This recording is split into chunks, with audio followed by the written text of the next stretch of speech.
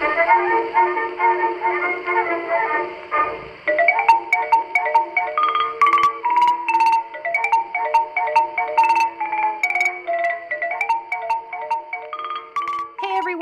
welcome to this week's episode of Wild Wild What the Facts, the podcast where three friends talk about the crazy, hilarious, and wild things that have happened in history. I'm Lauren. I'm Jared. And I'm Alex. Hi, everyone. What is up, you three? Oh, you know, throwing stuff and making noises that Alex has to edit out. All day, every day. That's how we do. That's my life. You got it. If I had an empty can, I would just chuck it in my place right now. Just for That's you, fair. Alex. Let's make Alex's life hard. That's what I do. But yeah, we have a really cool topic today. It's about just really badass people in history. Yeah. And actually, the inspiration from this came from our Tanks episode when I was talking about Warren G. Harding Creasy. And his crazy exploits, which, by the way, I do want to do a full-length episode on him at some point. But just because we just talked about him, we'll save that for the BA's episode 2. I like it. But yeah, I actually did research. Well, so preface this. We lost audio yet again. Yay! If you want to hear a really great recording of me talking to myself and eating French fries, maybe we'll have to post that one day. But that is what one of our episodes turned into. It was very entertaining. Sorry, Alex. I'm gonna blame it on the gnomes. Yeah. I'm gonna blame it on Jared. I think that's a fair assumption. So we said we were going to do a couple episodes on Black History Month, and we lost one of them. I am going to do one of the stories that we talked about because she was also kind of a badass. So. Yeah, and I'll revive my story at another time. It's highly depressing, and so it's probably better that we don't listen to it right now. Yeah, that's fair. Yeah, I like it. Fair enough. I had something to say, but it went away. So that's okay. Any news? any fun facts? Alex, do you know of any one-off badasses off the top of your head that you would like to throw out before we get into it? Man, you put me on the spot. Hey, that's okay. No, I don't have anybody. I wish I did, but they're all comic book characters that are coming to my head right now. That'll happen. Those aren't real people, probably. Or Star Wars characters.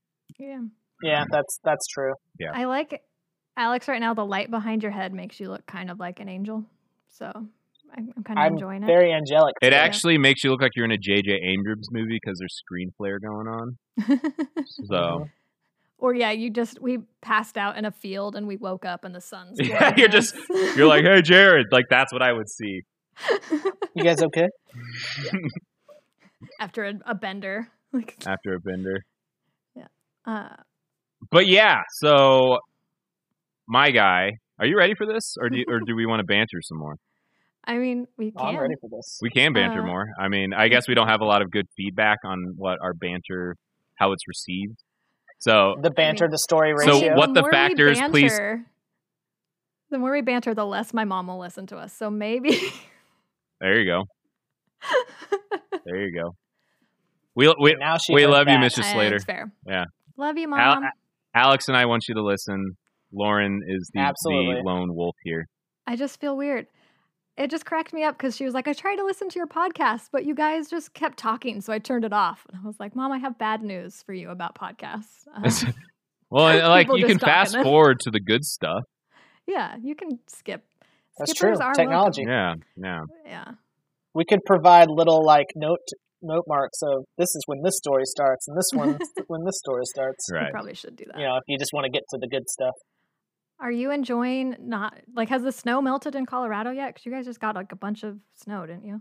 Yeah, it's pretty much gone. That whole time, there was a lot of snow over a foot, but it never got below 35 degrees. And so once it stopped, everything immediately started melting.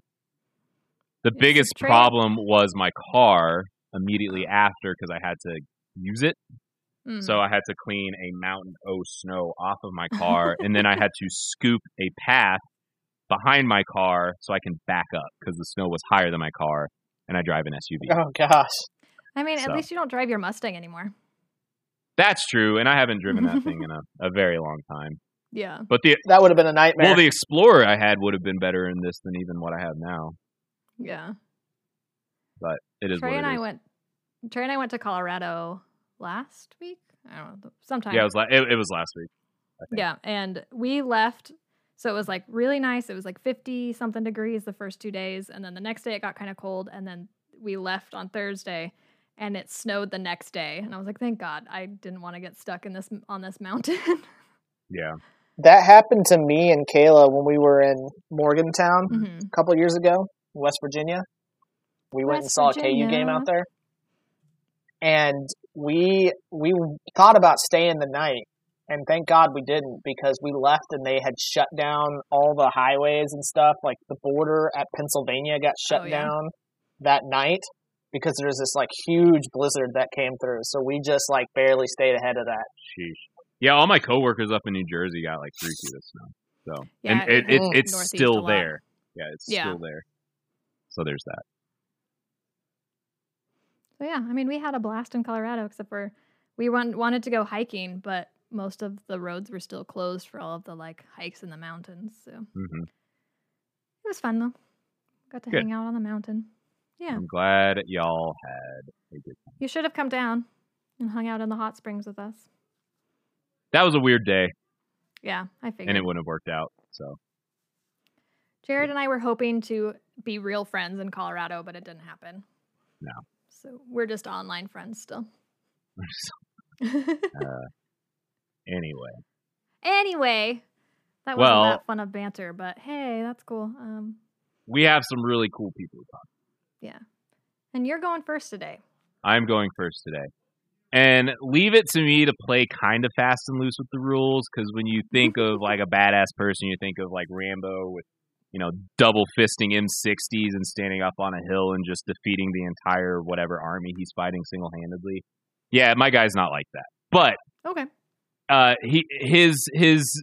It's more situational for this guy, because he should not he occupies a place in history where he should not have been. And I think that's really cool. Right.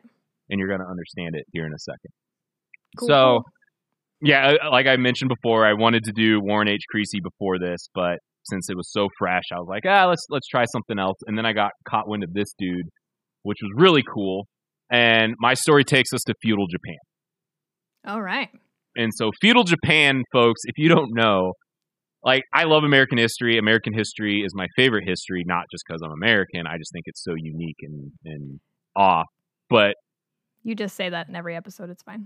Feudal Japanese history is the most unique, wild, interesting, intricate, complicated history in the world. Like, it's so cool. And it literally plays out like these people are like movie characters. You could not write these people. That's how flawed, but how complex they were. So it's just really cool. And I'm the farthest away from an expert on feudal Japan and pronouncing Japanese things, so apologies ahead of time. But yeah, that's where we're gonna find this guy. I'm excited. I love feudal Japan. Okay, so before we get into my character here, and yes, I am purposefully being vague about him. Okay. I need to talk about a guy who is possibly the most significant person in Japanese history, definitely one of them. It's a man by the name of Oda Nobunaga. Oda Nobunaga was a daimyo, which was a warlord back in feudal Japan, and he occupied a small region in like central Japan. And his dad died. He got control of the Oda clan, and he ended up being what is known as the first great unifier of Japan. So, it was a bunch of different daimyo and clans living in these different regions, and then he unified it all. Oda was born on June 23rd, 1534, which is actually really close to the last episode we just recorded. Yeah. In the Owari region of Japan. Oda was the first of, like I just said, 3 great unifiers. The other 2 were actually retainers of his. Very cool history, by the way, again. One of them was Toyotomi Hideyoshi. And then the last one was probably the most significant, y'all. If you heard of any of these guys, it's him. It's Tokugawa Ieyasu. Nope. Okay. Nope, me either. Maybe, but I don't think so. I mean, it's possible, but that name's not ringing any bells. Well, I'm going to blame it on that you don't know how to speak Japanese. Well, no, I can say Tokugawa Ieyasu very well. Oh, fair enough. And there was actually like a period in Japanese history named after Tokugawa. It's called the Tokugawa Showa. So that word, that name sounds familiar. His last name or his second name. Tokugawa, yeah. Ieyasu is not as well known. Ieyasu doesn't follow for me. But anyway, when Oda rose to power, the country, as I said, was split into regions of warlords known as daimyo. Oda rose to his rise to ultimate power was actually brought by conflict with other daimyo. So instead of just accepting his position, he was like, I want more. And how did he get more? He looked at that dude's land and decided to go take it. Fair enough. He was a very interesting dude in the sense of, you think of Japanese culture and you think of samurai, whether you're right or wrong in this assumption, as them being like super traditional, you know, this, that, and the other, and everything has its place. Everything's very deliberate. Oda was very different. So he bucked a lot of traditions. People saw him as unorthodox in a lot of stuff that he did. He had a strong distaste for Buddhists, which at that time in Japan was a very controversial and not normal kind of outlook on things. And that actually would end up being his undoing, was his disdain for Buddhists. He was very friendly in that region. Right, and it catches most of us at some point. He did terrible, terrible, terrible things, and actually he ordered an execution of a town of Buddhists or something like that. Huh. And one of the guys who was one of his retainers at the time was an old Buddhist monk, and he actually was responsible for the downfall of Oda Nobunaga. So Oda Nobunaga ended up committing seppuku. That's their ritualistic suicide by cutting their guts out, and it's because of that guy decided to overthrow him and stuff like that. What's the word for when your eyeballs, if the white of your eye is too big? I don't know. Never mind. It sounds very similar to seppuku, but seppuku, yeah. It's different. Because there is a word for a spiritual kick to the head, like sakabuku or something like that. I like that word. Anyway. So yeah, not a very traditional dude. He was very friendly with Western outsiders, and that would play a huge role in his success because he really liked using the firearms of the time in fighting. And he was actually one of the first Japanese warlords to use Western firearms. I think they were called archibai or something like that. The original rifle that Spaniards used were something like that. But that's what he used. Archibai? Sounds like octopi. Well, it was an arquebus, and I was just trying to make it plural. I'm thinking of the blunderbuss. Well, no, and it was very primitive like that too. Arquebus. Sorry, where is the flute? Where is Archibus it? Where is the flute? Gun. Jared, where is the flute? Where is it? It was an arquebus, so it's Arquebus. Okay. What's the plural though? Probably archibai, because it sounds like a Greek root, and you would just apply it to. You crap. It's fine. Yeah, like syllabus. It's syllabi. Archibus. Got it. That's true. I just want an octopus to be an archer now. That's archer pie. Dude, that would be the most terrifying thing ever. Right? They have 8 bows. That'd be that would be more terrifying than the moose bear, the legendary moose bear. Ooh, the moose bear. I was nervous I was going to see a moose because our hotel was like in the mountain, and like our room was like on the side of a cliff, and we had deer that walked past our room all the time, and I was like, oh no, if there's a moose out here, I'm leaving. Like, I'm done. I mean, there was no moose. We were fine. I think they're Mises. The Mises. There was no Mises. Many much moosin'. So anyway, enter my dude. My dude was a guy named Yasuke. Okay, so your dude was not the one that hated Buddhists. No, he worked for the guy that hated Buddhists. And honestly, this situation, I don't think would have been able to happen had it not been for Oda Nobunaga and how non-traditional and how strange he was as a Japanese ruler. Got it. Yeah. Yasuke was a retainer who served under Oda. I just mixed up his last name and first name. And what was very special about him was he was not Japanese. He arrived in Japan in 1579 with an Italian missionary named Alessandro that's hard to say. Vilignano. Yeah, that's not how you say it. Aren't you the one who's been to Italy and can speak Italian and whatnot? It doesn't fit normal Italian grammar pronunciations. Yep. Sure. Yep, I pronounced Alessandro just fine, thank you very much. Did you, though? We don't have any Italian listeners, but if we ever get one, I'm going to ask him. Vilignano. There you go. Vilignano. Please write in if you're Italian. You try to say an N immediately after a G and see how easy it is. Don't even try to... Vilignano. There you go. Vilignano. Vilignano. Okay, good job. You know what? If we have an Italian listener who wants to send in a voice clip of your pronunciation of this, I will add it to the recording. Alessandro Vilignano. There you go. Who was a missionary, who had missionaries in India. And when you had missionaries in India, that also included Africa and the Middle East and all that stuff when you were a missionary at the time. But Africa is pretty far from India. I know, but you also have to think of European thinking, and they probably just saw it as all the brown people and then just put it in that block. So anyone with melanin in their skin. And technically it wasn't. It was the Indies is what he was in charge of. Got it. As you can imagine, not a whole lot is known about Yasuke early on. It was said that he was from Mozambique because he was associated with Portuguese people at some point. And Mozambique, I think, was occupied or colonized by Portuguese people at the time. So that's how he got there. What are you doing? Trying to eat a strawberry knot in the mic. Oh, okay. And then Alex was making faces at me. Sorry, folks. So we see each other on video, and I'm talking, and Lauren's like playing peekaboo with the strawberry, and it was very confusing.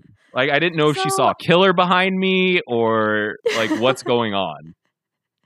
Peekaboo with the strawberry sounds like that sounds like something we shouldn't be talking about in mixed company. I don't know what it is, but my mic sometimes picks up when I swallow. Like if I take a drink and it kind of weirds me out and I can like see it. So I was trying to not make Alex have to edit out me eating a strawberry in the middle of your story.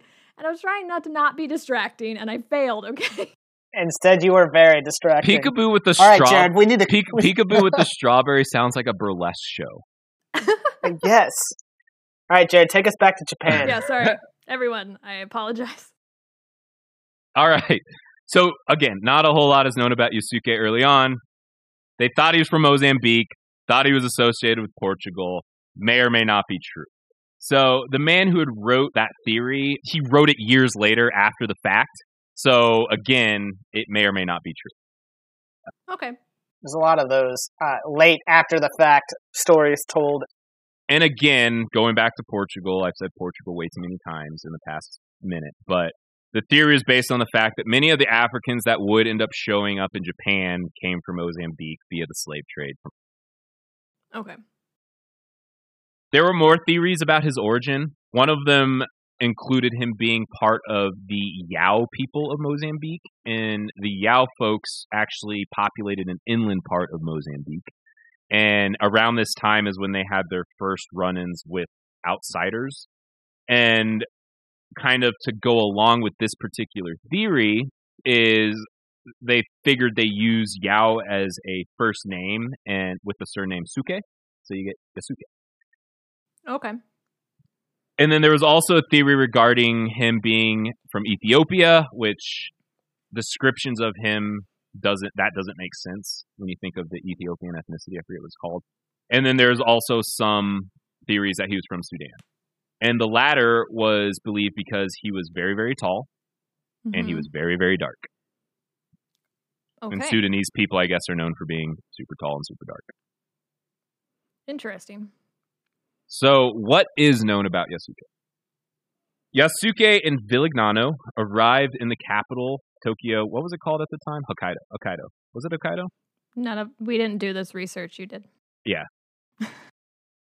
Of March of 1581, and he obviously drew a lot of attention walking around the capital of Japan, being a 6'2" tall African. That makes sense. Yeah. So when he was first brought before Oda, it was Ito, by the way. Ito. Thank you. When he was first brought before Oda believed his skin was painted with black ink. So he immediately asked him to strip off all his clothes and scrub down just to see what would happen. That's how you want to introduce yourself. Right. He's like, let me see all of it. And this exact event was actually documented firsthand by a Jesuit missionary. Oh, gosh. Yeah. When Oda realized that Yasuke's skin was actually that color, he took a very, very, very, very deep interest in him. And this is the description of that day. So on the 23rd of the second month, a black page came from the Christian countries. The man was healthy and in good demeanor, and Nobunaga praised Yasuke's strength. Nobunaga's nephew gave him a sum of money at their first meeting. So they were just fascinated by him. They were throwing, take my money. You were cool. Yeah. So they were just fascinated, which is very interesting. Was he naked when they threw the money at him? Probably. I mean, you don't see something like that and don't respond. Especially if stereotypes are real. That's what I'm talking about. Yeah. So after this black guy, yeah, for sure. Yeah, just massive feet. So after this meeting, big hands. Big hands. So Yasuke left with the missionaries, and they kind of did another tour, met with some more local warlords, but they ended up getting back to the capital at some point. It's unclear when or how or why. And then somehow he ended up in the service of Oda once they got back. And again, they're not sure exactly how it happened, but he ended up being a part of the party. Okay. He was likely able to speak Japanese because there's many documents saying that Oda really enjoyed talking to him. And there's very little evidence that Oda could speak anything else besides Japanese. Maybe he just liked talking at him. And that could have been the case too, but it really seemed, and the idea that I got from it was he just enjoyed talking to him.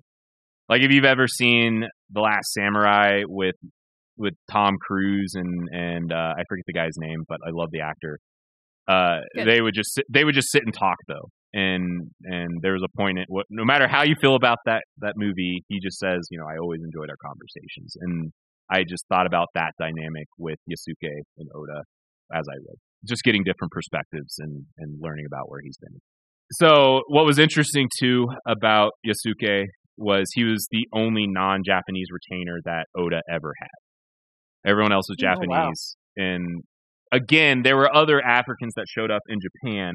None of them ever had this particular situation, which is why I think this guy is so cool. According to the prototype of Shinchu-ki, which is the archives of the Maeda clan, it said the black man named Yasuke was given his own residence and a short ceremonial katana by Nobunaga. Nobunaga also assigned him the duty of a weapon bearer. So he was given position and title through this because I guess they just admired him so much or had so much fascination for him. Yeah. And that's cool. And again, Oda being someone who's so non-traditional Japanese and as a ruler, I don't think anybody else would have done this. Maybe they would have brought him on. Maybe he would have been a servant of some sort, even whether he enjoyed him or not. But I don't think anybody else would have lifted him up to a higher station like this. Yeah. Or he would have been like a minstrel or something. Exactly. Some sort of service kind of thing. And what's cool too is, so again, not a lot is documented about Yasuke, but there's artwork of samurai fighting, and one of them is noticeably darker than the other one. And there's theories that these were actually paintings of this man, which is really cool too. That's cool. Again, this is significant. Japan super isolated, super closed off. Didn't get a lot of outside attention, and then an outsider being accepted and brought in like this, let alone a black outsider, which is really cool. So Yasuke also may have played a role in the events that led to the downfall of the Takeda clan. So the Takeda clan was a rival faction that was super powerful, and I'm pretty sure they were the first folks that Oda went after in order to expand. But he was definitely 100% present after the downfall of the Takeda clan when Oda took his armies to inspect the new territory. He was definitely there, which is really cool. And then on the way back, and this really made me geek out. So on the way back, history puts him in front of Tokugawa Ieyasu. And again, Ieyasu is, out of all three of these guys, is the most significant dude. And then there was a guy named Matsudaira Ietada, which was Ieyasu's retainer, and he described this meeting with Yasuke. And he said 6'2", or 188 centimeters, which was how tall Yasuke was allegedly. He was black, and his skin was like charcoal, which is what he said. He's real black then. Like, what's up? He was really dark then. Yeah, like super dark. But you also have to, like, if you've never seen somebody who is more tan than you, that's fair. Probably anybody looks really dark. And if he was 6'2", like, that's kind of tall, but, like, how tall were they? I mean, that was tall for back then, too. You got to think about average size. Right. Too. So, I kind of alluded to this before. Oda ended up being betrayed by one of his retainers who was a Ronin, who was also a very devout Buddhist, who was forced to either witness or execute a bunch of Buddhists. And he witnessed. So Oda, another thing that he did to alienate Buddhists was once he took over the capital, there was this really renowned Buddhist temple just north of the capital. And he ended up just razing that and killing everybody and burning it to the ground, which left a lot of bad taste in people's mouth, as you can imagine. Yeah, that's kind of messed up. So he ended up being betrayed by this retainer. He actually had a pretty decent defense, but eventually he was forced to retreat from that battle, and then he went to a back room and then killed himself. The guy that actually tried to take it over ruled for a very short time, but the second retainer that I mentioned, I think it was Toyotomi Hideyoshi, he ended up coming back from the front and then taking over the throne, which that was highly controversial. Maybe I'll talk about him sometime because he was actually a peasant to begin with. And Oda made him rise up. So he went literally from being a peasant to ruling the country, which is another cool story. Sounds like he's got a little bit of a pattern of raising people to higher stage. Well, and taking on Ronin even as retainers, because that was something that people didn't do because they didn't feel like they were trusted. Yeah. Do you know the era that this occurred in was the era after the Meiji era? I think the Meiji era happened after this. Right, like like pretty close to after this. I think so, because the Meiji era fled into no. Meiji era happened way after this. The Meiji era happened in like I think mid 1800s, and people please correct me if I'm wrong at that, because a lot of the turmoil and weirdness in Japan happened after we Americans went there and forced our way in. Yeah, and then that's when they kind of accepted us to an extent, but at the same time, they were very mad at us. And for about 30 years, that was bubbling up until, World War II happened. So I think a big reason why I recognize the Tokugawa era is because of an anime called Rurouni Kenshin. Yeah.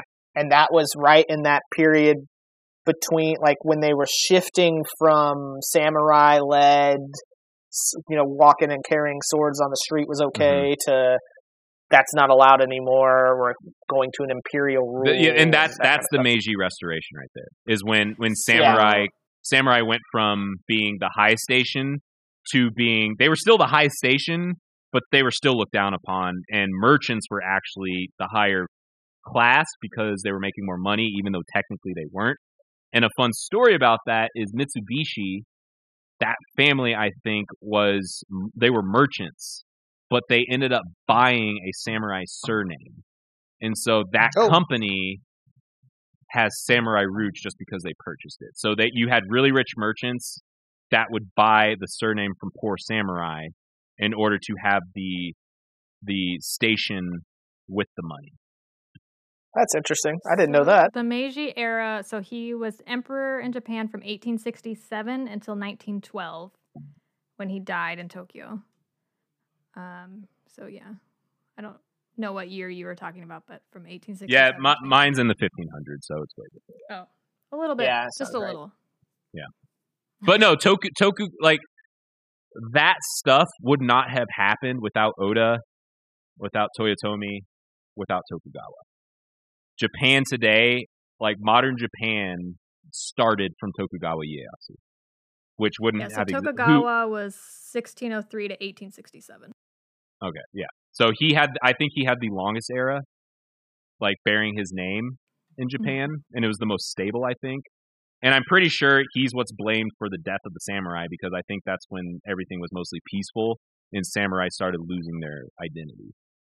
Was because of that. Looks like that was also known as the Edo period. Yeah. There you go. Again, folks, I took a class on samurai in college, which was a long time ago. So if I missaid any of that, or if you know better than me, please, please, please correct me so we can get the right information out, because I don't want to give people false histories. And I have not really studied anything about Japan, so I just Google things. It's so interesting. I love feudal Japanese history in general, but feudal Japan, I can't speak right now. Feudal Japan is a really cool time period. So there's a little bit more to this.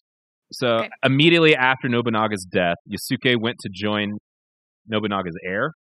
And there's a lot of weird stuff to the throne and who got it and how they got it and who was the rightful heir.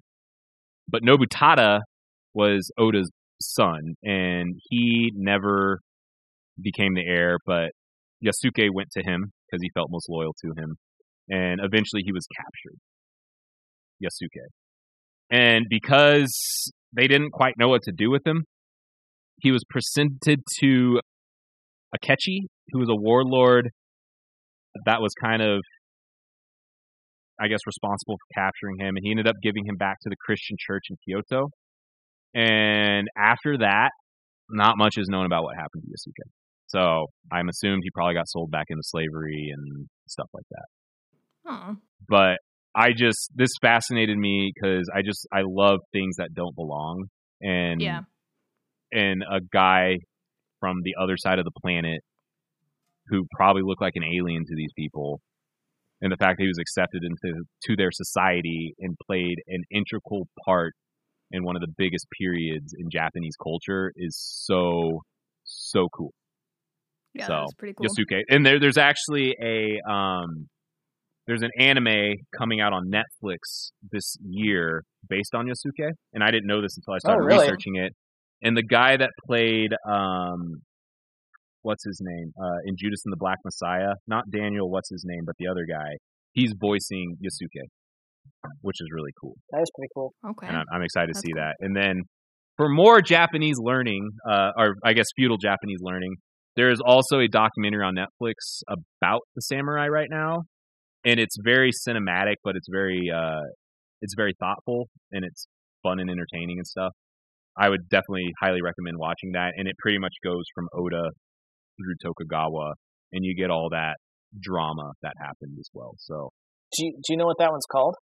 I can look it up real fast.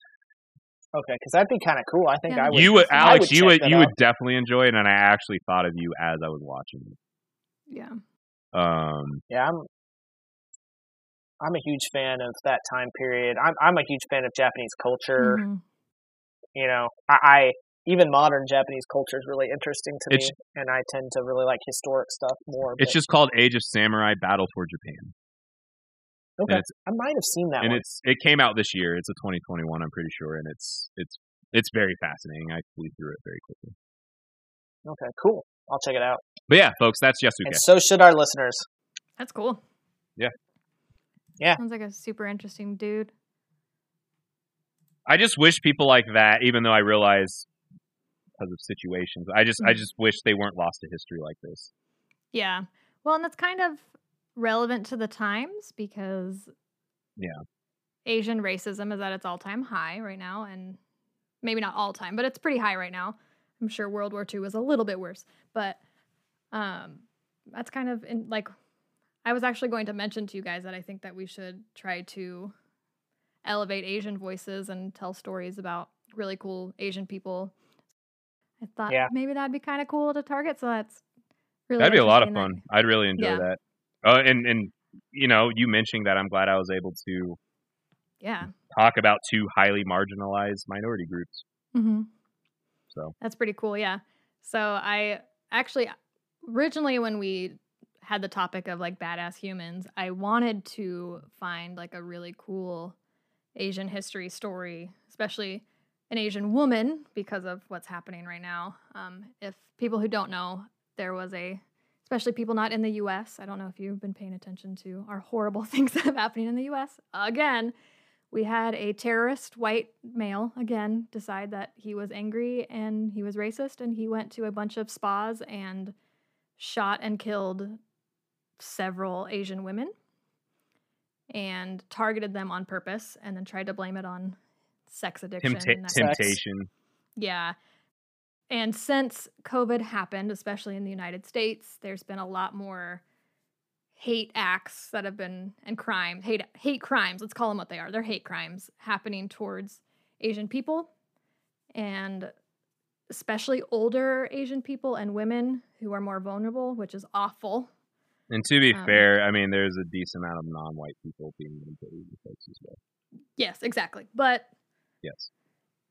Which is partially probably in response to systemic other things, which we don't want to get into. But regardless, Asian folks are having a really bad time in our country right now, which is ridiculous, but it's due to highly charged rhetoric. Yes. And we all know who started that rhetoric. Mm-hmm. And so I think we need, just like we did when... Like a lot of, we didn't do this because we weren't a podcast yet, but a lot of podcasts were trying to elevate Black voices and that kind of things after the George Floyd situation and all of that.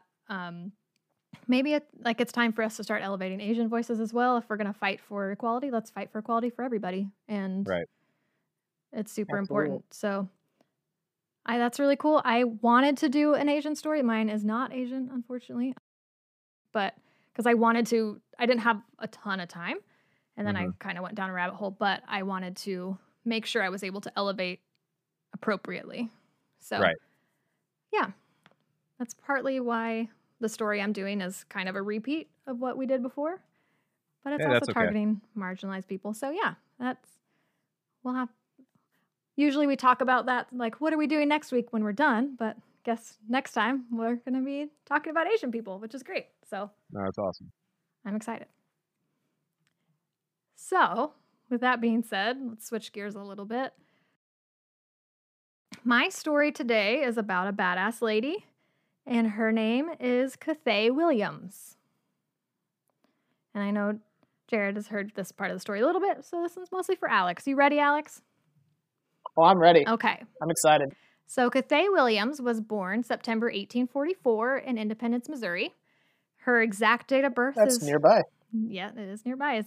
It's not super known, her exact date of birth, because she was Black and born to a slave mother.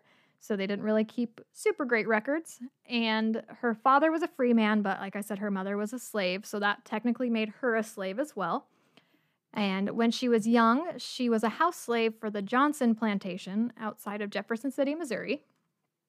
And in 1861, which was pretty early in the Civil War, Union soldiers took over Jefferson City. They came in, took it over. And at that time, the laws said that if you took over a city during war, all of their property of that city would become contraband. And therefore, it became property of the overtaking army. And that included slaves, because they were considered property. Sadly. So even though the Union Army was supposedly wanting to stop slavery, that didn't stop them from using it in their advantage. So they took the contraband to serve as in the military. And they, like, some of them became soldiers, but if they were women, they usually became cooks or laundresses or nurses.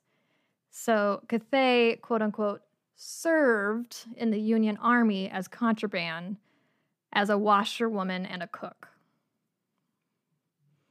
So, that's a weird statement to have to try to untangle. And yes. So many issues with it. Yeah. And folks, just so you know, it's very sloppy how the Civil War is taught. We did not go into that conflict to end slavery. Slavery in the Emancipation Proclamation was a military tactic. And if you read the actual phrasing of said Emancipation Proclamation, it said slaves in dissenting territories are free. So the states that did not secede, like West Virginia and Kentucky, I think, those slaves were still slaves of the Union. And it wasn't until the amendment was passed that freed all slaves. And just slaves because they were against slavery doesn't mean they were for equality. Exactly. Like Abe Lincoln. He was a very racist man. All of pretty much everyone. Very racist man. So, yeah. That's kind of the story there. She was, quote unquote, serving in the Union Army. During this time, she traveled all over the country under General Philip Sheridan, and she saw battle all over the place. She went to Pea Ridge, the Red River Campaign, and so Pea Ridge was just outside of Fayette, Arkansas, where Confederate armies moved south from Missouri into Arkansas, trying to, like, take back Missouri. And in one of the Who would want to do that? Right. In one of the battles, it was actually one of the few battles that the Confederate soldiers outnumbered the Union soldiers, and they still lost. And they lost control of almost all of Missouri and all of northern Arkansas. Oh, wow. I was going to say their good troops must have been out east, because typically the Confederates were way better trained than the Union people. Yeah, they did not do well here. Red River was like a Union campaign of battles along the Red River in Louisiana. So they were hoping to turn the war in the Union favor during this campaign, and it was pretty much a failure. They lost most of the battles. Some of them were won, but it actually extended the war for several months, and it wasn't necessary, and it didn't accomplish the goals that they had laid out for it. So she saw those two campaigns during that time.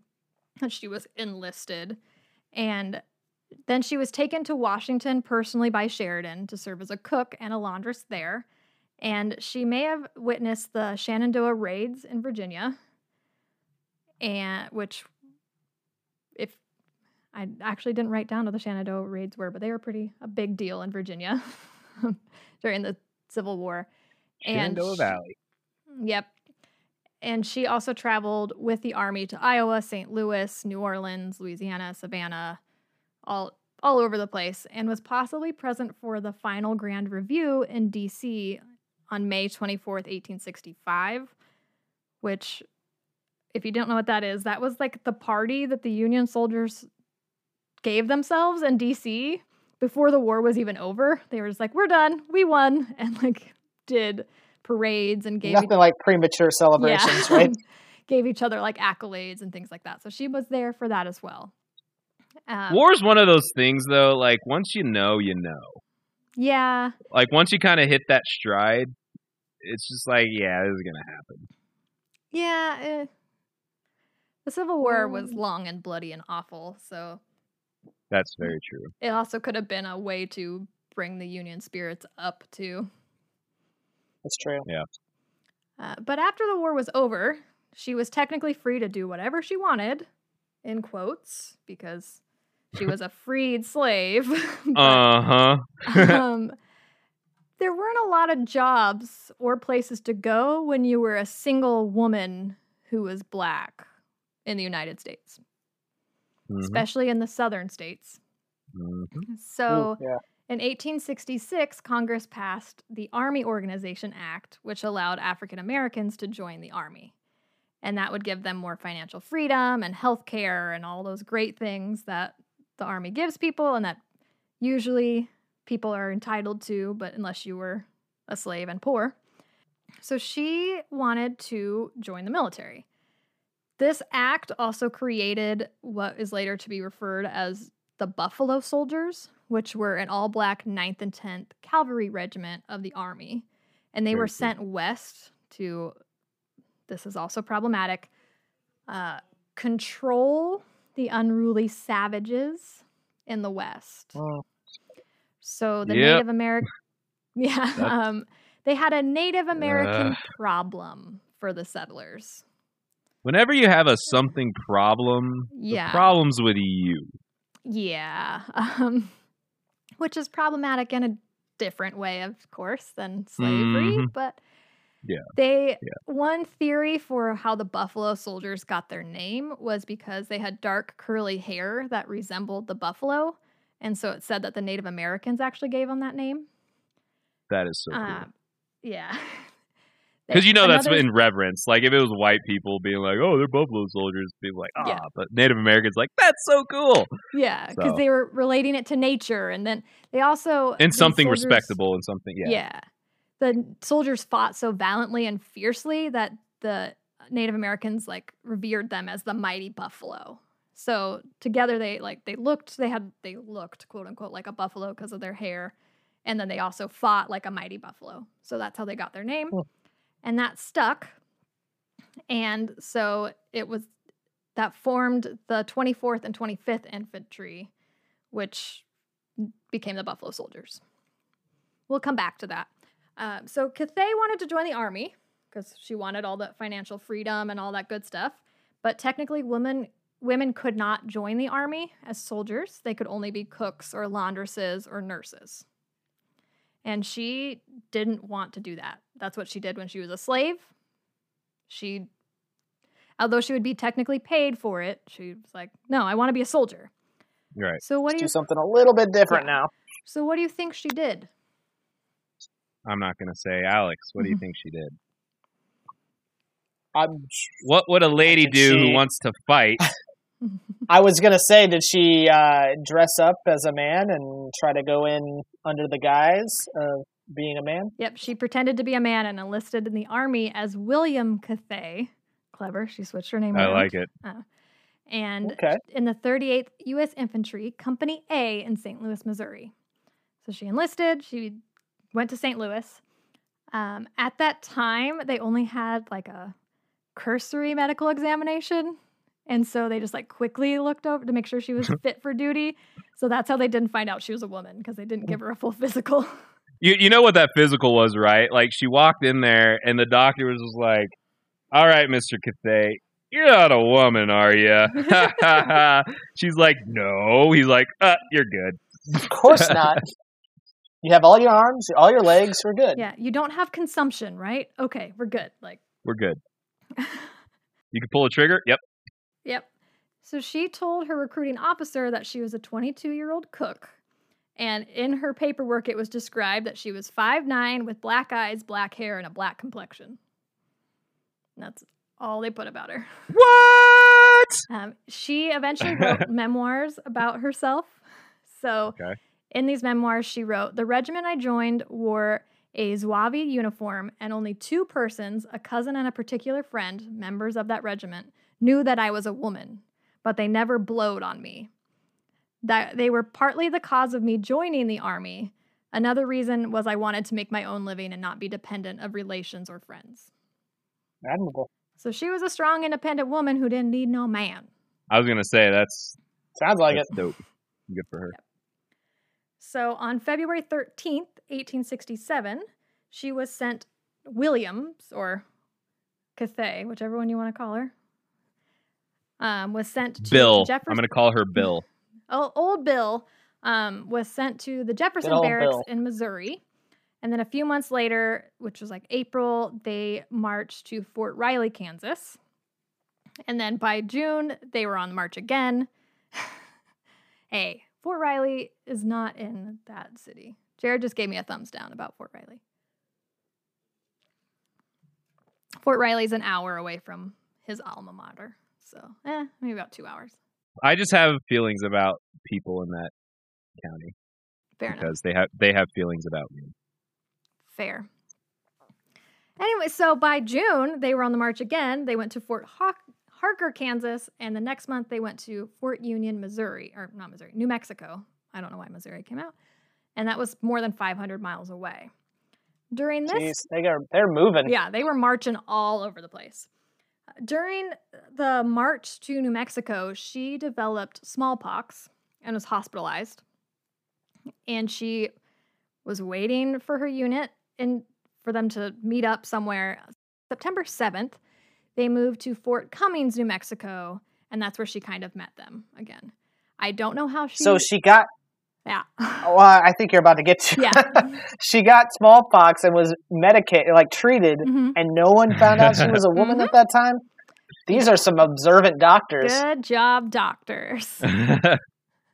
Yes. She was stationed in New Mexico after she got out of the hospital for smallpox for 8 months. Still nobody found out.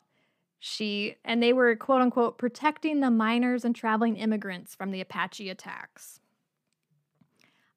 While she was there was a brief mutiny that broke out where a camp follower was expelled for stealing some money, and several charges were brought up, but Williams was like, fine, still part of it.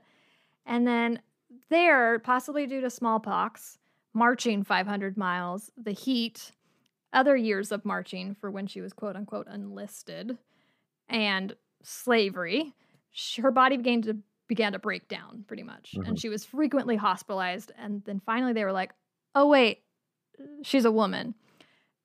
Finally, a doctor, pretty much a surgeon. She had to get surgery. And they were like, oh, wait a second.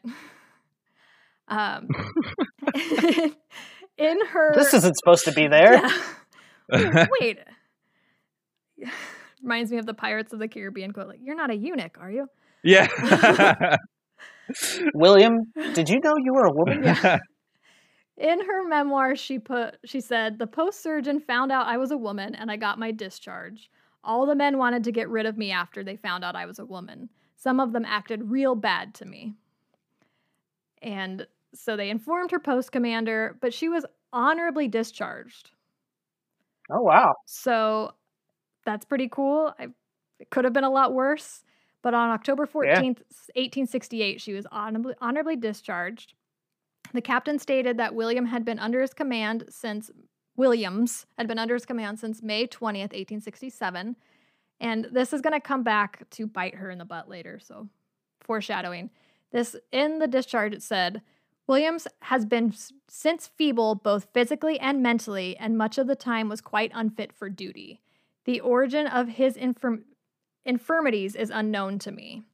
And the surgeon stated that Cathay was of feeble habit, was continually on sick report without benefit, and was unable to do military duty. This condition dates prior to enlistment. So they didn't out her as a female on her discharge paperwork, but they pretty much said that she was never fit to serve. They just pretty much called her an incompetent dude. Yeah. Sheesh. Yeah, her discharge meant that she wasn't in the Army anymore. She had to end her tenure with the Army, but that she was still wanting to fight. And so when the war ended, she signed up to be part of the Buffalo Soldiers. And because they wanted to, quote unquote, control those savages, they took what they could get for the most part. So she went to work as a cook at Fort Union, New Mexico, and then later moved to Pueblo, Colorado. And this is actually funny. Everything I read said she got married. It ended badly after her husband stole her money and a team of horses. Okay. William had him arrested and then moved to Trinidad, Colorado, where she worked as a seamstress. It said nothing else of her husband, how long she was married. It's kind of a gloss over there. Yeah, she stole all her money and left, and she got him arrested. And it was during that time when she was working as a seamstress that her story kind of became public. A reporter from St. Louis heard rumors of a female African-American who had served in the Army and was like, I need to interview her immediately. And her life and military service became published in the St. Louis Daily Times, January 2nd, 1876. Around 1889-ish or 1890, Williams entered a local hospital and applied for disability. for her military service. She was like, hey, I fought in the war, all this stuff. Give me money, pretty much, like help me survive. And there was a precedent for granting pension to female soldiers. There had been a couple, mostly they were white women who had disguised themselves as men during the Revolutionary War, and they were given pension and disability and stuff. But Williams was denied. The doctor examined Williams in 1893 and said that she suffered from neuralgia, deafness, and diabetes, had all of her toes amputated, and was walking on a crutch. But she still did not qualify for disability payments because in that certificate of discharge, it indicated that she was feeble and was never fit to serve. Mm. And since her service in the Army was not technically legal, she not only wasn't qualified for disability, but she couldn't get a pension. Wow. So messed up. Yeah.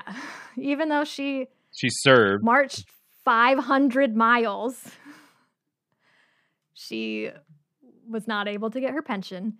She died shortly after her disability was denied. The exact date is unknown. It was probably around 1893, disability got denied in September. The cause of death is unknown as well, but probably her diabetes and everything like that. She was not on the going on. Yeah. She was not on the census in 1900, so they know it was sometime between 93 and 1900. Gotcha. Her grave would have been a simple wooden cross and probably unmarked because she was very poor and black. Mm-hmm. So nobody knows where her grave is. Whatever marker would have deteriorated pretty quickly, and so... It's so irritating. Yeah. Probably somewhere in Colorado, but nobody really knows. Yeah. And though over 400, possibly up to 1,000 women served in the Civil War posing as males, Williams was the first African-American woman to enlist and the only documented woman to serve in the United States Army while disguised as a man during the Indian Wars. She was also that they know of. Obviously, their doctors weren't the sharpest. Yeah, they didn't have to get Clearly. surgery, so... Williams... They just barely caught her. Right. Like... How many times has she gone to the doctor? She also was the only known female buffalo soldier. That's awesome. Her determination to serve her country demonstrates like extraordinary feats of women. And she was like, I'm going to live my life exactly how I want to. You're not going to tell me. I mean, she was a slave for how long? People were already telling her how to live her life. She was over it. Yeah. In 2016, a bronze bust of Cathay Williams, featuring information about her and that kind of stuff, and a small rose garden was unveiled outside of Leavenworth, Kansas. Cool. And in 2018, they built a monument bench at the Walk of Honor in the National Infantry Museum for her. Very cool. And that is my story. Pretty awesome. That's pretty cool. Yeah. And they stuff like that getting lost just bothers me. Yeah. And I realize the situations, and I know the practicality of history like that being preserved. I get it, but it's not fair. I realize that's a stupid statement, but it's just not fair. And we are robbed as people in the future by not getting these stories. Yeah. I think especially people of color are robbed of their history a lot. And it's very, very, especially in the United States. I mean, in any Western country, but... Yeah. And I mean, but like, and that's the thing is I hate the whole concept of like, there's American history and there's Black history. Like, that's American history. Yeah. Mm-hmm. And as an American, regardless of your skin tone, that's a cool story to be a part of your history. Yeah. Why wouldn't you want that, you know? And so, like, yeah, it's frustrating. And you would think that this would be a story that you'd want taught in schools, especially to kind of... To little girls, man. Yeah. Encourage girls or to tell girls they can do whatever they want. But my favorite we haven't word... always done the best with women. Be brave. Like, go out there and do something. Like, if your convictions say do this, then go do it. Yeah. Obviously, not if it's like a felony. Don't do that. But don't murder people. No. Well, yes, don't do those things. Yeah, don't do those things. But I mean, this is pretty reminiscent of a Disney story, or a story Disney did, Mulan. Mm-hmm. Why not do? I mean, they'll never do a Disney movie like this, but why not do a Disney movie like this? Oh my gosh, this would be perfect. I mean, like, this seems like a good film that Coogler would take on. Yeah. Well, of course, he hasn't done anything historical, but he does a lot of good black stories, and I think that would probably be. I mean, it'd be a war film, which would be really cool. A lot of the that'd be cool. That'd be a really awesome. Kind of would relate her to Mulan a lot, or like say the actual Mulan, because Mulan wasn't the story of Mulan that Disney wasn't exactly what happened, but right. I just that's what I was thinking the whole time when you first started talking about it. I'm like, this sounds reminiscent. She's of the Mulan. real Mulan. Yeah. Unfortunately, I mean, I guess she pretty much was kind of forced to join the army because she didn't really have much of another choice to survive, but she chose to go back in. Yeah. But on her terms, which is really cool. And she chose to fight as opposed to doing the other jobs, right? At a time when, like, her voice meant absolutely nothing. Yeah, exactly. Which was really cool, too. Racism and the patriarchy were working against her, so. Right. Yeah. Right. Very cool. Yeah. That's my story. I think she's pretty awesome. I think so, too. Yeah. Well, those were some fun stories. I liked both of those. Yeah, they were both fun. We'll definitely have to, like we said earlier, target some more cool Asian stories and that kind of stuff, I think. I think we do a pretty good job of finding a good mix of stuff, though, regardless of themes and whatnot. But yeah. But I'm excited to do it just because my history that I know of is more Western history and being able to learn. Well, even if it's like an American person with Asian descent learning, that's cool too. But like, no, I like hearing about gaps in my knowledge. So yeah, so it'll be fun to do that. I agree. Maybe one day we'll make Alex do research and he can do a story. I've done my research. And we sit there. I've done enough research in my life. We sit there and listen. I had to write like a 100-page paper on research. I think I've earned to bide my time a little bit. Bide my time a little. Yeah. Dr. Alex. Fair enough. Fair enough. Well, folks, thank you very much for listening, Lauren. Yeah. Where can the good people find us? All right. If you have some cool stories you want to share or you just want to tell us some things, you can email us at wildwildwhattf@gmail.com. If you want to see some pictures of the people that we talked about, what we can find and that kind of thing, you can go on Instagram at wildwildwhattf podcast.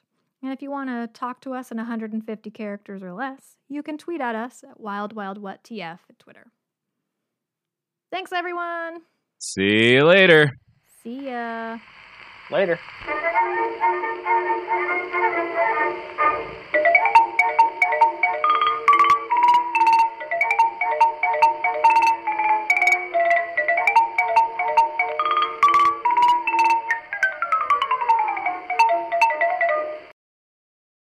You like New York. You need New York. You know you need unique New York. Check. Toast. Hello. Okay.